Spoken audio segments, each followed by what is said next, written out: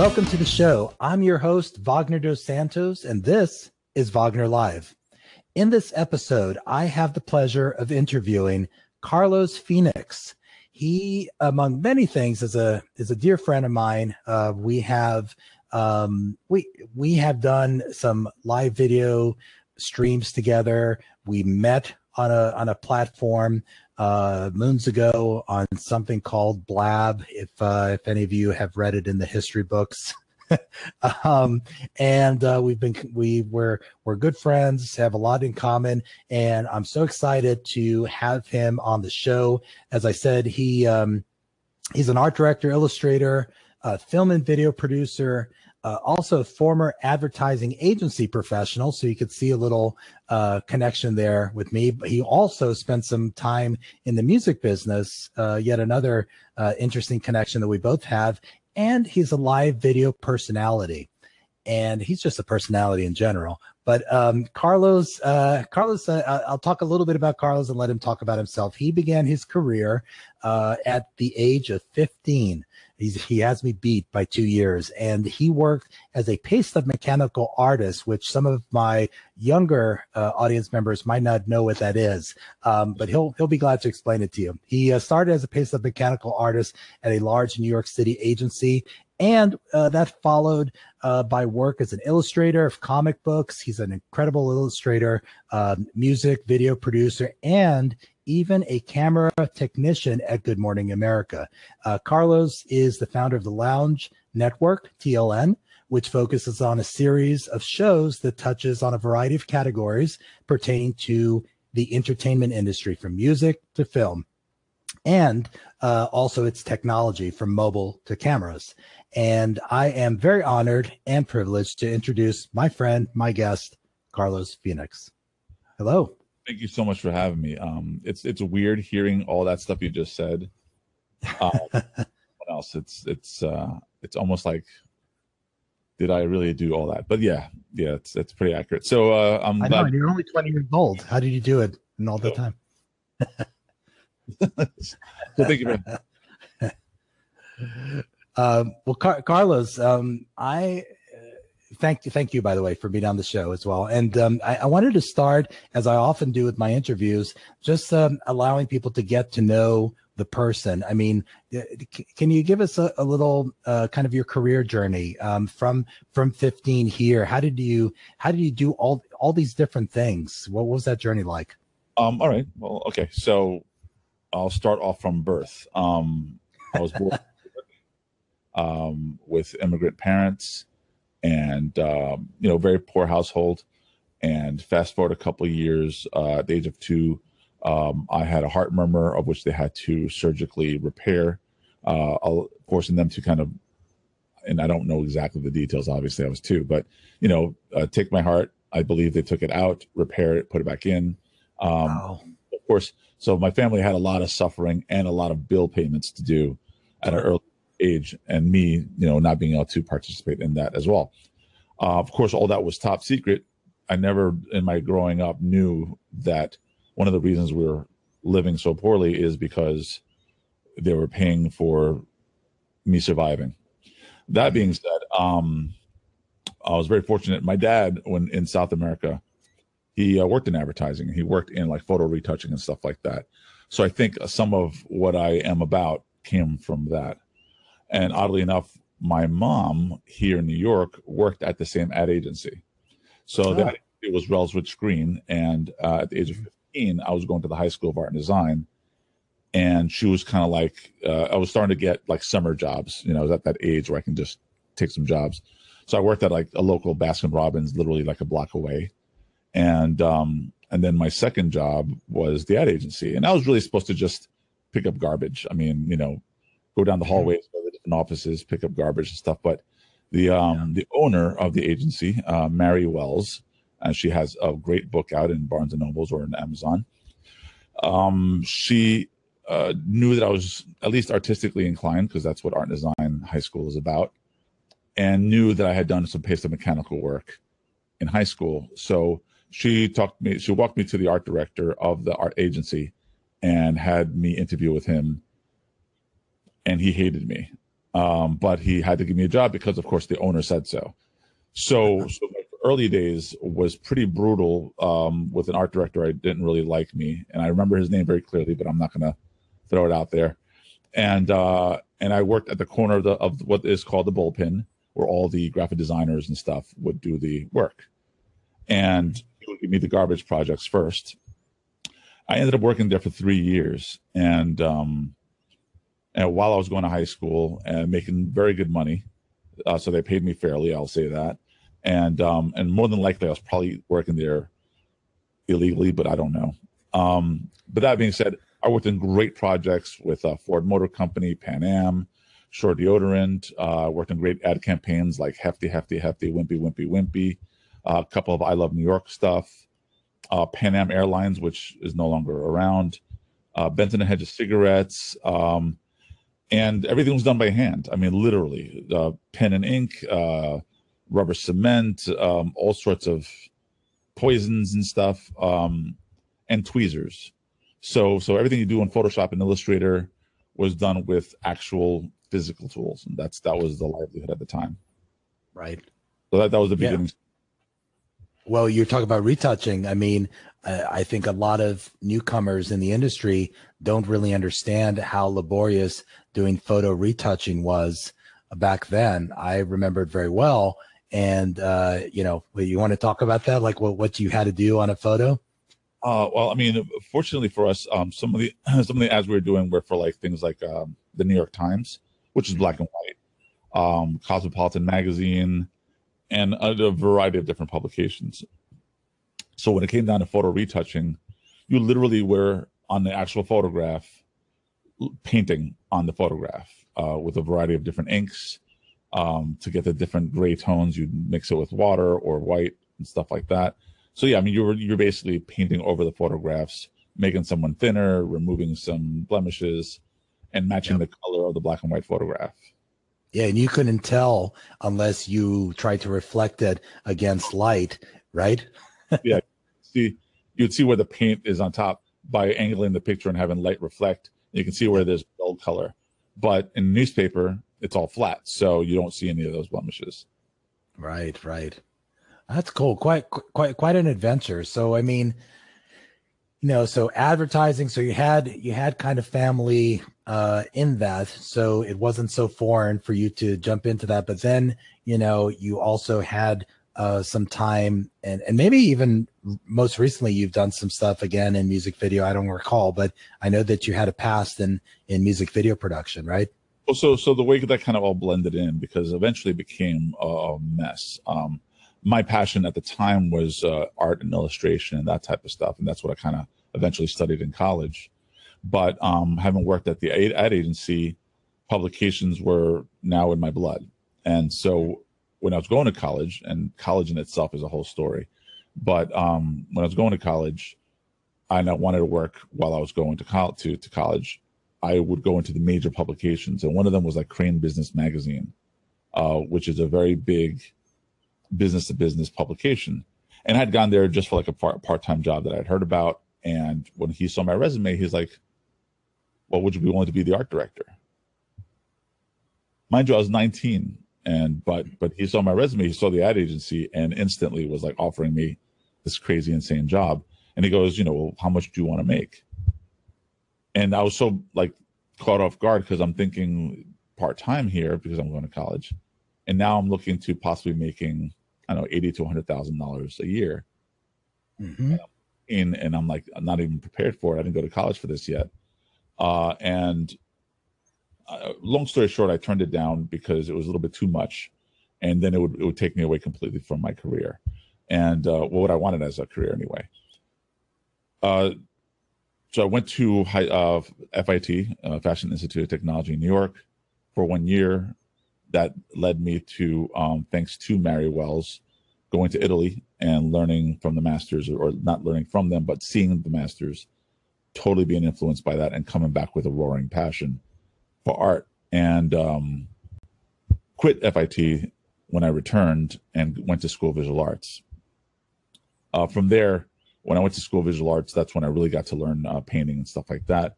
And you'll see, if you see my timeline, I still go to art galleries from teachers that used to teach me at School of Visual Arts. That's awesome. When I was going there, I'd be sketching at all times with friends. All my friends, we all drew.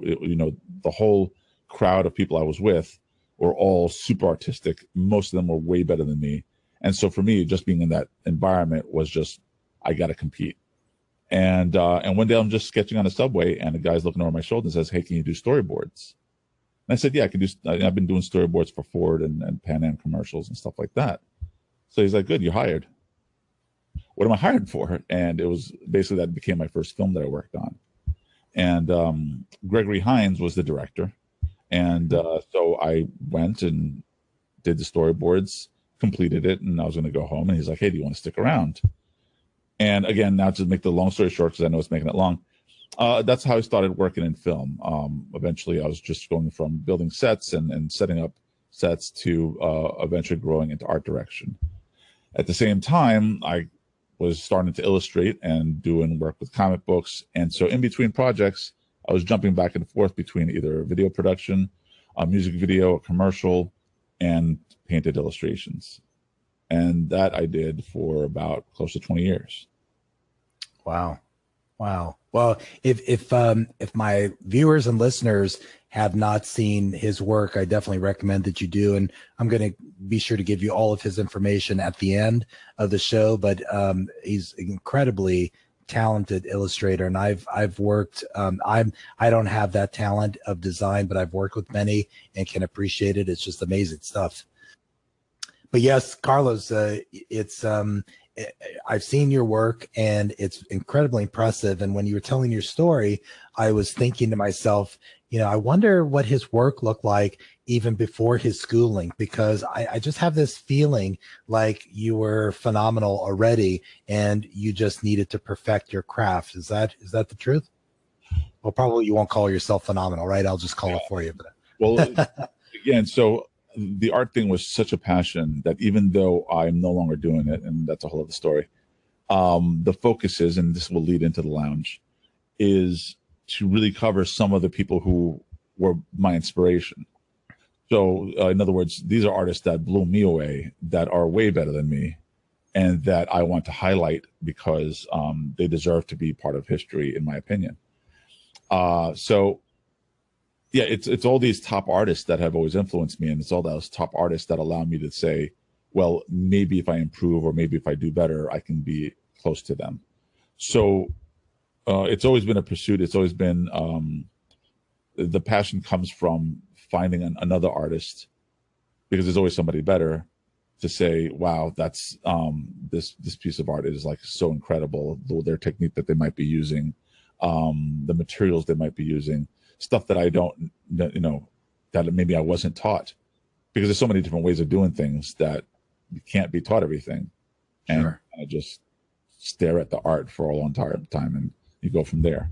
So, but I started, when I was a kid with coloring books and that type of stuff, copying comic books. I mean, that's a very typical story, especially now that I've interviewed a lot of artists. We've all kind of had that same mental pursuit. And so that, that's kind of how that rolled. So, and we're going to talk about that a little bit. We're going to talk about the Lounge Network and what that's all about. I wanted to start with talking about live video and live streaming. So certainly it's where you and I first connected. And so how did you kind of jump into live video? So I'll do the short version fairly quickly. Both my careers ended after a car accident, and fortunately I still have my arms and legs. But what ended up happening is I went into more of a deeper video field, something where I can sit down instead of be standing up all the time or lifting furniture and that type of stuff. And so I learned how to do post-production. I learned how to do some camera work, ultimately doing some work at Good Morning America, at the Ricky Lake Show, doing some camera technical work. And then that led into other projects. But the pursuit of art and, having been in the industry for a while, that kind of stays with you and stays in your mind, and you say, okay, well, what can I do in that field? I don't want to leave it completely. And so what you end up doing is figuring out ways of using kind of what you know to pursue the things that you don't know, and then using what you do know as the intelligent part and figuring out how to do what you don't know. So, when I moved to Atlanta, got married and built a small studio in the house. But that was after I started shooting video to do like a DVD magazine. And with the DVD magazine, it was an idea of just modernizing and digitizing, creating the next generation of what publications were going to look like. We didn't know high-speed internet was going to happen, but I worked on projects where live streaming was starting to happen back in 1998 with Fubo. Mm-hmm. And that's when I'm like, oh my God, that they're way ahead of the times. And yet everybody had a 56K modem, so nobody could watch it. So that kind of stuck with me. And I thought of alternate ways of doing what they were doing on a DVD disc so that people can watch entertainers and singers and stuff. So we were interviewing people like T.I., we were interviewing just known artists and illustrators and stuff like that, and trying to create that content and pursue and acknowledge the really talented people that are out there. The internet eventually sped up, and that reduced the costs where all I needed to do is record and then edit. Then that was costly because you would shoot and edit, and that would take like a week or so before you can actually put out the product. Right. Then something like live streaming started coming into my head. I remember working on television. Everything's live. Everything is kind of transmitted and being switched in lower thirds and whole 9 yards on television.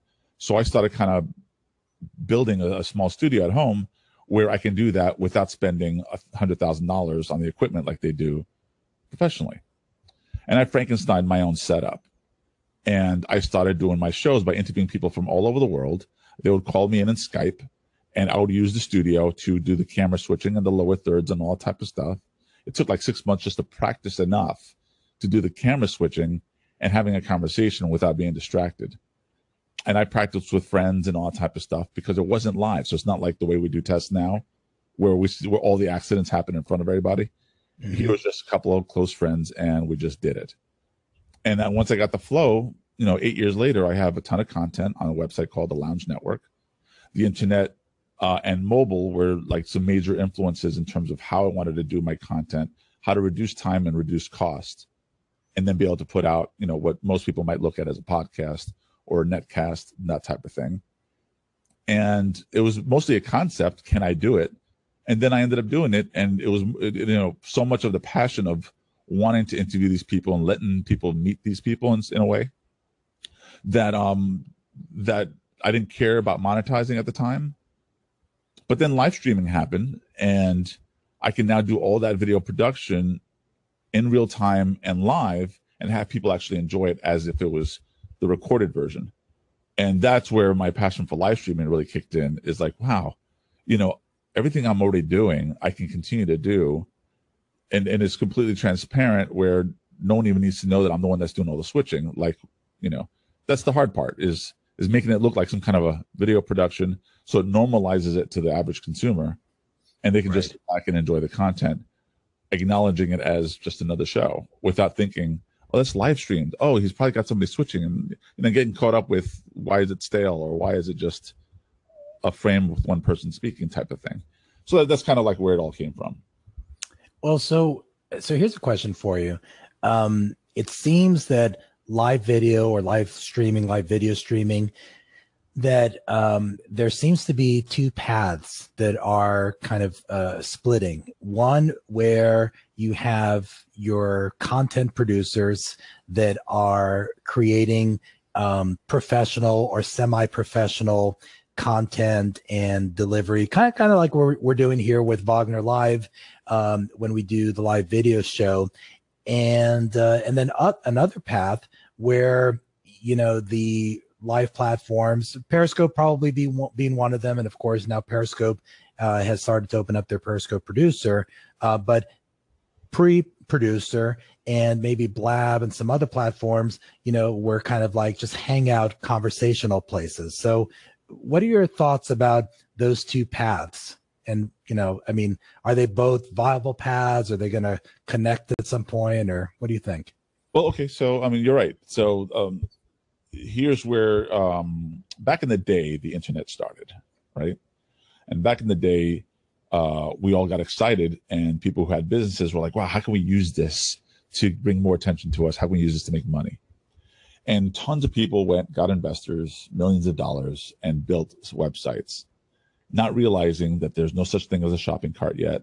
There's no such thing as Google yet, and all that type of stuff. So all those millions were spent, and there was no way to make any of that come back.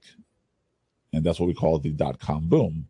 Because once everybody realized, wait, how do you collect money? It just exploded or imploded. That's kind of where we are now with live streaming.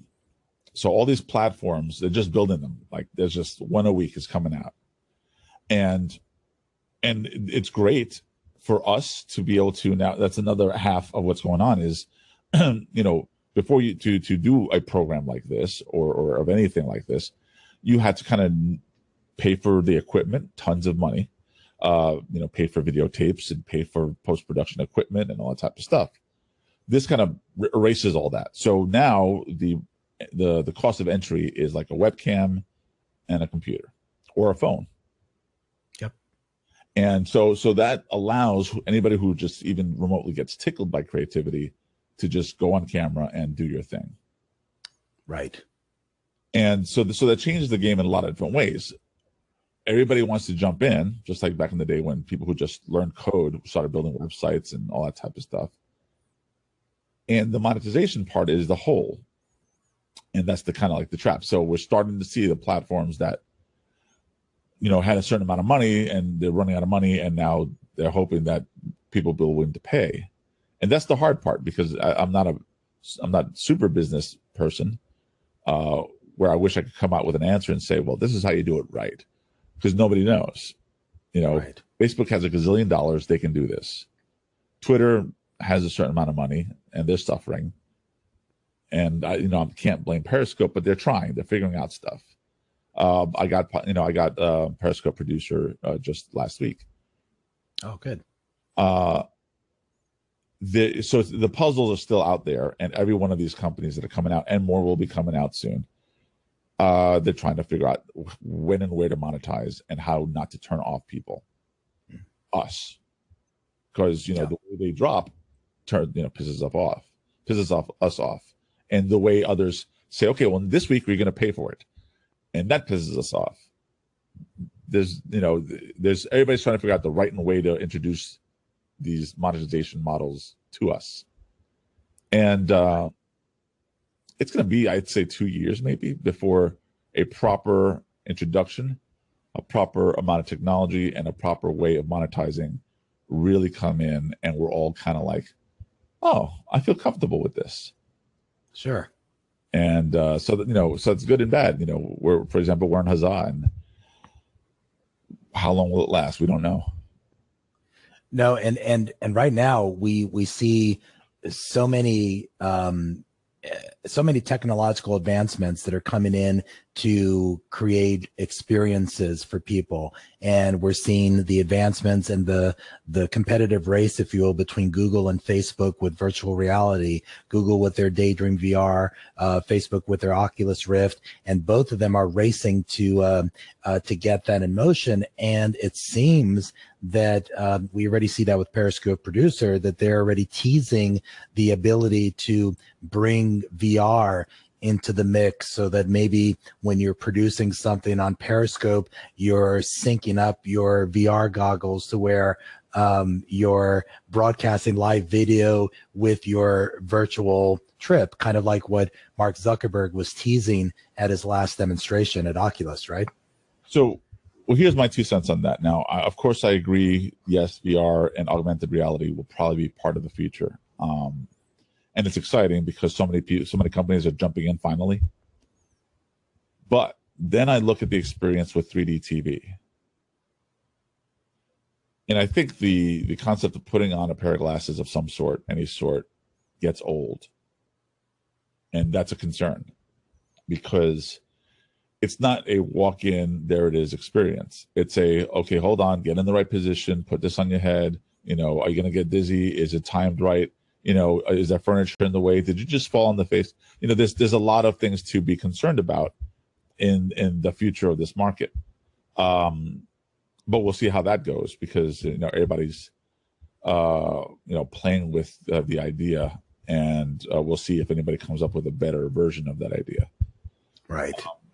But even the software that I use now has the 360 technology for Facebook Live, but there's right now, what am I going to use it for? I'm in a living room. Yeah. And even without the technology, it seems that people are or companies rather are trying to figure out, what are people going to be more interested in? Is it scripted, prepared, organized content that's done through live video, or just people hanging out and being themselves? I mean, we've seen it with Twitch. We've seen it with now what's really big in Korea is live eating. And they've teased that a little bit through Twitch, and now the owners of Twitch purchased a company that will be focusing on. And for you guys that are listening or watching that haven't seen this before, go to YouTube, and there's I forgot the name of it, but there's a Korean name for this this type of video where you are eating in front of it, and sometimes eating lots of food in front of the camera, just chatting, hanging out, kind of like you do with Twitch and gaming, except here you're eating. And so I think people are trying to figure out like what's going to entertain people, right? Absolutely. And that in itself is interesting, because one of the issues I find in terms of even me doing my shows or these kind of live shot broadcasts is, of course, it's going to appeal to different markets, right? So not everybody's going to care about watching two people just talking to each other about business, or, YouTube has been a great volatile way of demonstrating all the different types of markets that are available. You look at the videos, everything from movie trailers to people cooking to, live shots of war-torn nations to, just about anything. And there's a small fan base for everybody. Now, granted, doesn't mean everybody should be broadcasting and everybody will gain an audience. That's part of the concern about all this. But it's if you're doing that out of a passion, that's one. But two, and if you gain a big audience, you'll probably get to monetize it and make money out of it. But if you're doing it because you're thinking you're going to make money, that's a rough one, because then you're going to start thinking too hard. Mm-hmm. You know what I'm saying? The passion is not going to be there. You're trying to formulate something, and the authenticity doesn't come through. So yeah, those are some concerns that I look at even when I'm doing some of my shows. I do it because I think there's people with talent out there that are too afraid to take the next step and then become the next pizza delivery boy, right? And that's always a cliche of, if you don't pursue it, you'll never know if you ever make it. And right. So I want to show and demonstrate by interviewing the artists and filmmakers and musicians that I interview. Hey, look, these guys overcame their fears, and granted, they're not super successful yet, but they're overcoming it, and look how good they are. They're really talented. So that's kind of what that's about. And but I don't know if I don't always know if when I do these interviews if it's entertaining enough. I think you're very entertaining, Carlos. So, but I know what you mean. Yes. And I think that, and I think you'd agree, there's, because of the very low barrier to entry now, as you discussed earlier, through technology that's affordable to everybody, as opposed to where it was ages ago. There's so many people putting out content, good, bad, mediocre. But what's interesting, I find, is that there's someone interested in just about everything. Some gain very big audiences, and we've seen YouTube celebrities that are making millions of dollars. And then some people that have smaller audiences, but there seems to be someone interested, even in some content that you might think that, I don't know if anybody's interested in that. I bet you there's somebody there that wants that will spend some time. I mean, listen, if they're spending time watching someone eating, right? There's someone for everything. That kind of leads into the stuff that I'm working on now. Yeah, talk about this a little bit. Let's talk about what you're doing now. I'm hoping to launch this. It's going to be a long time before everything's kind of put together, but I'm trying to put a website together where the genre that I'm looking at is the nerdy geek genre, basically the culture of being a nerd, being a geek, and all the different intricacies of being a nerd and a geek, all the different things that you're interested in as a nerd and geek. I'm a nerd, I'm a geek. I've been one ever since I was in school, drawing Spider-Man in the corner of my, notebooks. And, but now it seems like we're living in the geek culture where that's the cool mainstream, right? Every movie, every two movies is a comic book movie now. Every TV shows is a comic book TV show. The food that they eat, the fashion that they wear, the cars that they buy, that's what I'm looking to appeal to at this moment, and expanding, what live stream is going to bring to the fray, and also what content creation will bring to the website. And so I'm slowly building it. It'll be a combination of video and blogs and audio and all that type of stuff. And so hopefully I'll be launching that sometime next year.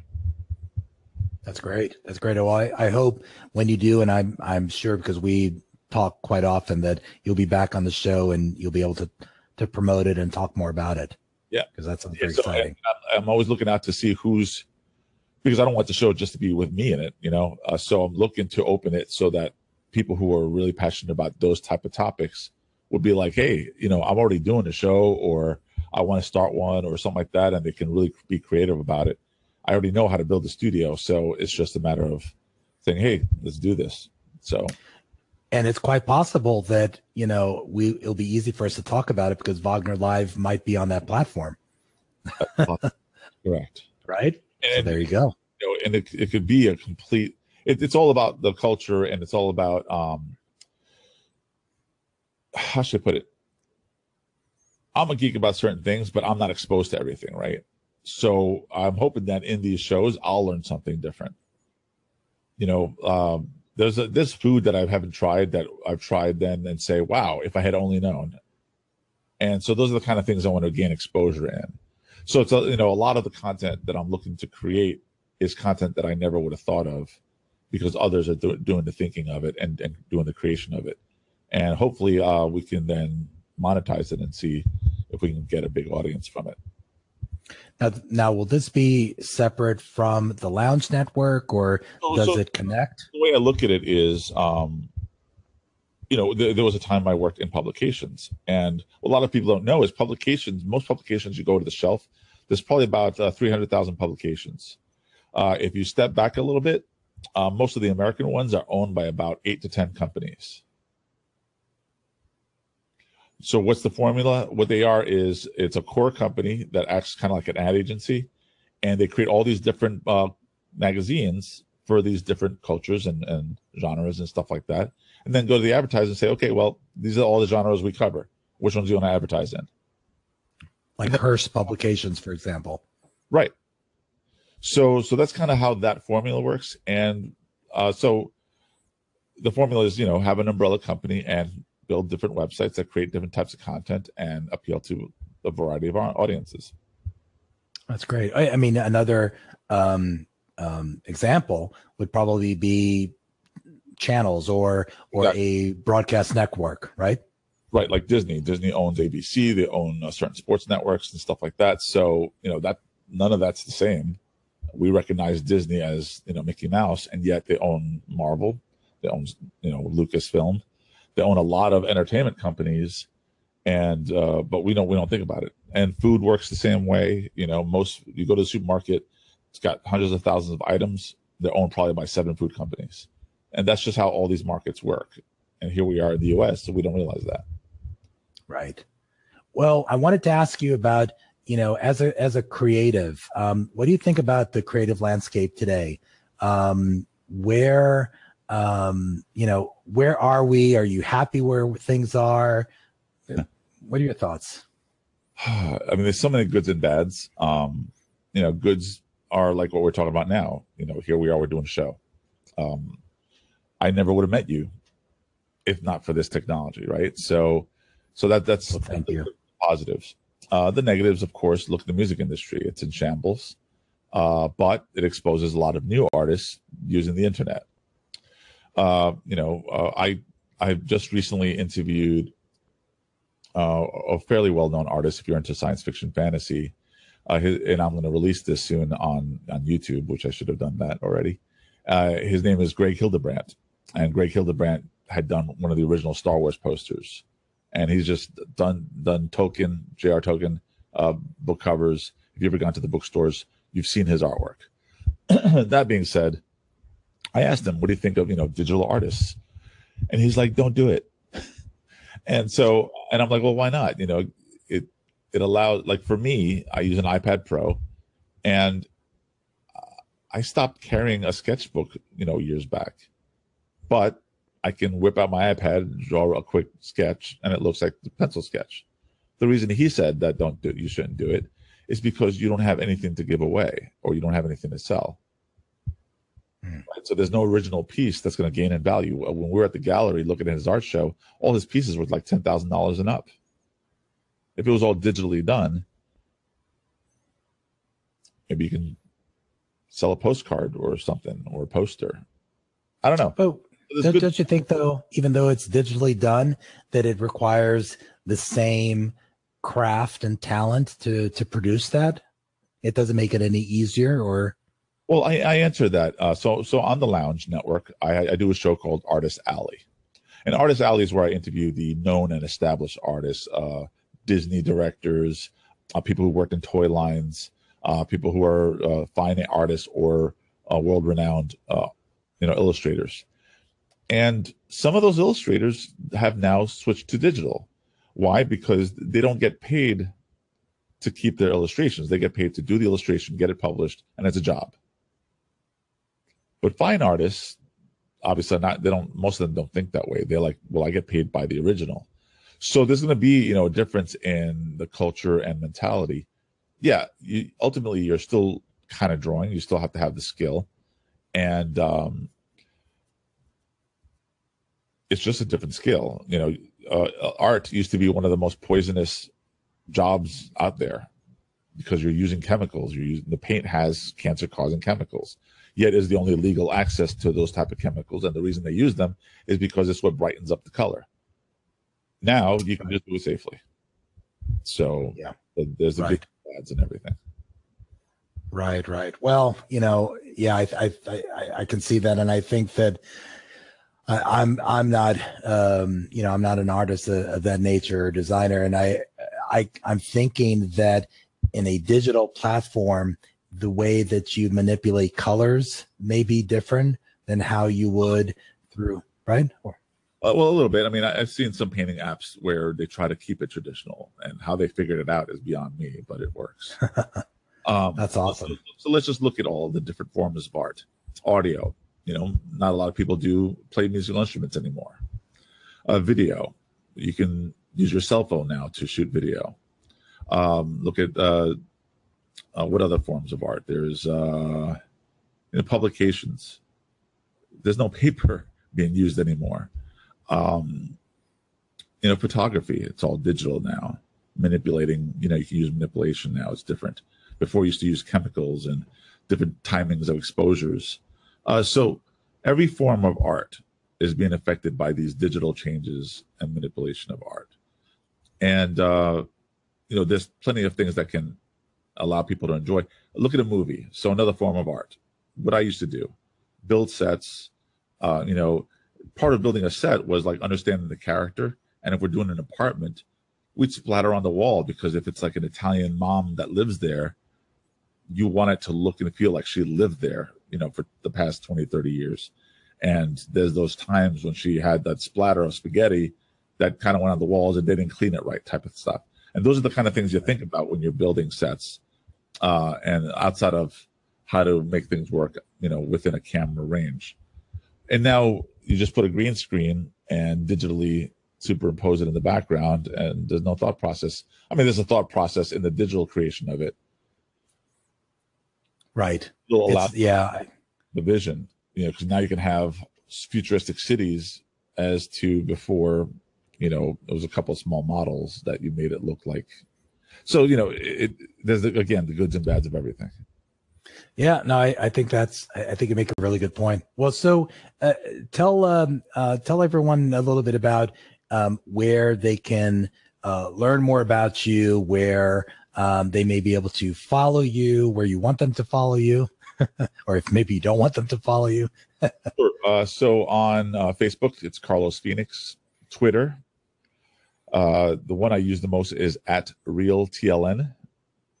Stands for the Lounge Network, and then of course you can see the website, theloungenetwork.com, and eventually nerdygeeks.co. Well, Carlos, thank you so much. That's it for our show for today. We will be back on Sunday, October the 24th at 8 p.m. Eastern Daylight Time, 5 p.m. Pacific. And you can join me live at that time for the Marketing Weekly Wrap Up, where I bring you the latest in news, business, marketing, advertising, and branding with expert commentary and Q&A.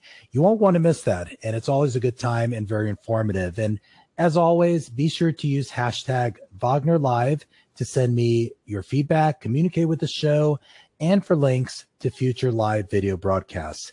And if you're interested in being part of the live video audience for future broadcasts or for replays, always visit Wagner.live.